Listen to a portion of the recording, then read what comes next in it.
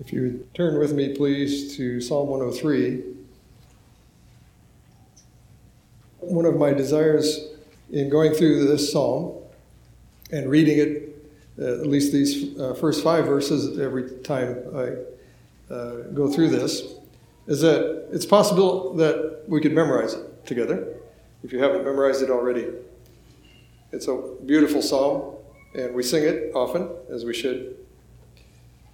This is the word of God. Psalm of David.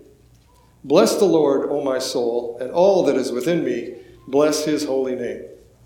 Bless the Lord, O my soul, and forget not all his benefits, who forgives all your iniquities, who heals all your diseases, who redeems your life from destruction, who crowns you with loving kindness and tender mercies, who satisfies your mouth with good things, so that your youth is renewed like the eagles. Well, we saw some weeks ago in the first benefit here, the first benefit listed in verse 2 and verse 3, that David experienced the grace of God's forgiveness. And we have experienced God's forgiveness, and we should often praise the Lord that he has forgiven us, and thus we should be forgiving people. And then secondly, the second benefit is, and the second blessing is that the Lord heals us. He is our healer. He heals our diseases, and we can bless the Lord for the benefit of being healed and restored by Jehovah Rapha, the Lord Jesus Christ, by whose wounds we have been healed. And then today, we're looking at the benefit that the Lord redeems us. The Lord is our Redeemer, and he redeems our lives from destruction. And that word destruction, in various versions, it says from destruction in New King James, but other versions says he redeems our lives from the pit, or from the grave, or from hell. And the Lord alone redeems us from that eternal destruction, the destruction of body and soul in hell. In Luke 1, near the end of Luke 1, Zacharias was filled with the Holy Spirit at the coming of the Lord Jesus. And he said, "Blessed is the Lord God of Israel, for he has visited and redeemed his people."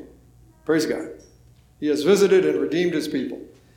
Praise God that the Lord Jesus came to redeem his people. And blessed be the Lord God that we have been redeemed from the just penalty of our sin. Now, redemption, you know, the word redemption implies a cost. There's a cost to redeem something. And it's often the word that is also used as ransom.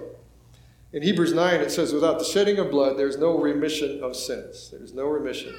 In Ephesians 1, it's speaking of the Lord Jesus. In him, we have redemption through his blood, the forgiveness of sins. So our redemption is through the blood of the Lord Jesus. The blood of the Lord Jesus, the sinless sacrificial lamb, was shed to atone for us. He came as a man to give his life for us. Greater love has no man than this. Now, the word redemption is also used often when you're talking about a slave, buying a slave out of slavery, when someone buys their freedom for them. We could not free ourselves from slavery to sin. We had to be delivered from that bondage, and the only payment acceptable to our Father in heaven was the sacrifice of his Son, his blood shed for us, his death. I was thinking about the book of Ruth as I was working through this, and in the book of Ruth, we see a beautiful picture of redemption by the kinsman redeemer. Kinsman redeemer. Now that term, the kinsman redeemer, that person had the privilege and the responsibility of acting on behalf of a relative, a close relative, who was in trouble or in danger or had need, to rescue them and to deliver them. That was their job.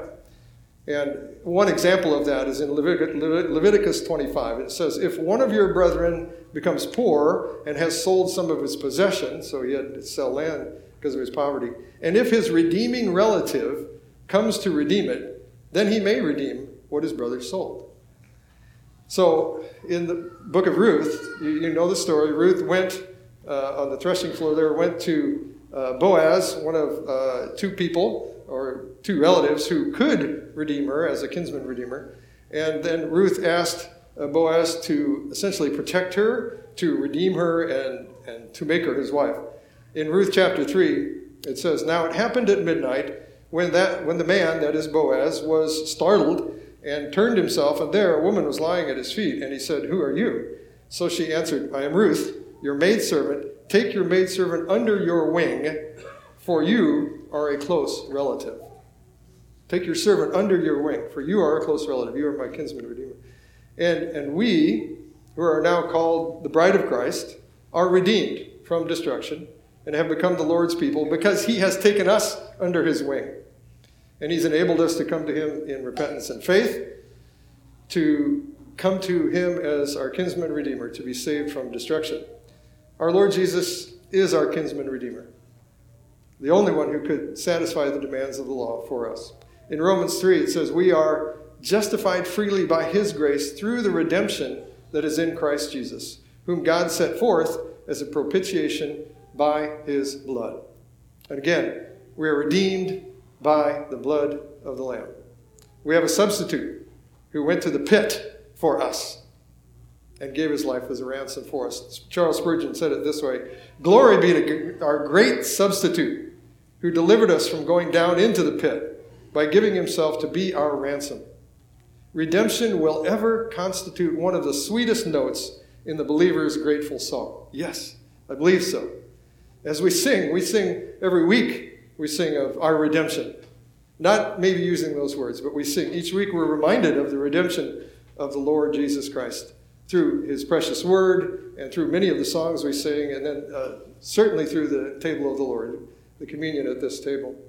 And we can, and we always will sing praise to the Lord for redeeming us in heaven. In Revelation 5, it says, "The saints in heaven sing this to the Lord, for you were slain and have redeemed us to God by your blood." Praise God that we can sing that. And today, we are going to sing, "I Will Sing of My Redeemer." And if you look at pages 22 and 23, this is short. I don't often do this, but this is essentially a poem, a beautiful poem. I'd like to read it through quickly. Every verse of this focuses on our Redeemer. "I will sing of my Redeemer and his wondrous love to me. On the cruel cross he suffered from the curse to set me free. I will tell the wondrous story, how my lost estate to save, in his boundless love and mercy, he the ransom freely gave. I will praise my dear Redeemer, his triumphant power I'll tell, how the victory he giveth over sin and death and hell. I will sing of my Redeemer and his heavenly love to me. He from death to life has brought me, Son of God, with him to be." Praise God. We can rejoice in that. I wanted to fix that in our minds a little more so that we think when we sing at the end of the service, we will think of those words a little more and who we are singing it to. And we are going to partake of this table now. As we do so, let's each bless the Lord for the benefit of being ransomed from destruction by our only Redeemer, by our kinsman Redeemer, the Lord Jesus Christ, and by his atoning blood. Let's pray.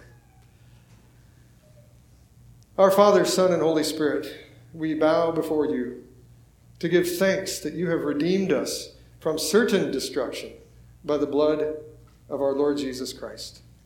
And oh, that we would daily remember the cost of our redemption, the only ransom acceptable as payment for being lawbreakers, and never take for granted that we have been justified freely by your grace through the redemption that is in Christ Jesus. May we sing with wholehearted love and gratefulness that you were slain and have redeemed us to God by your blood.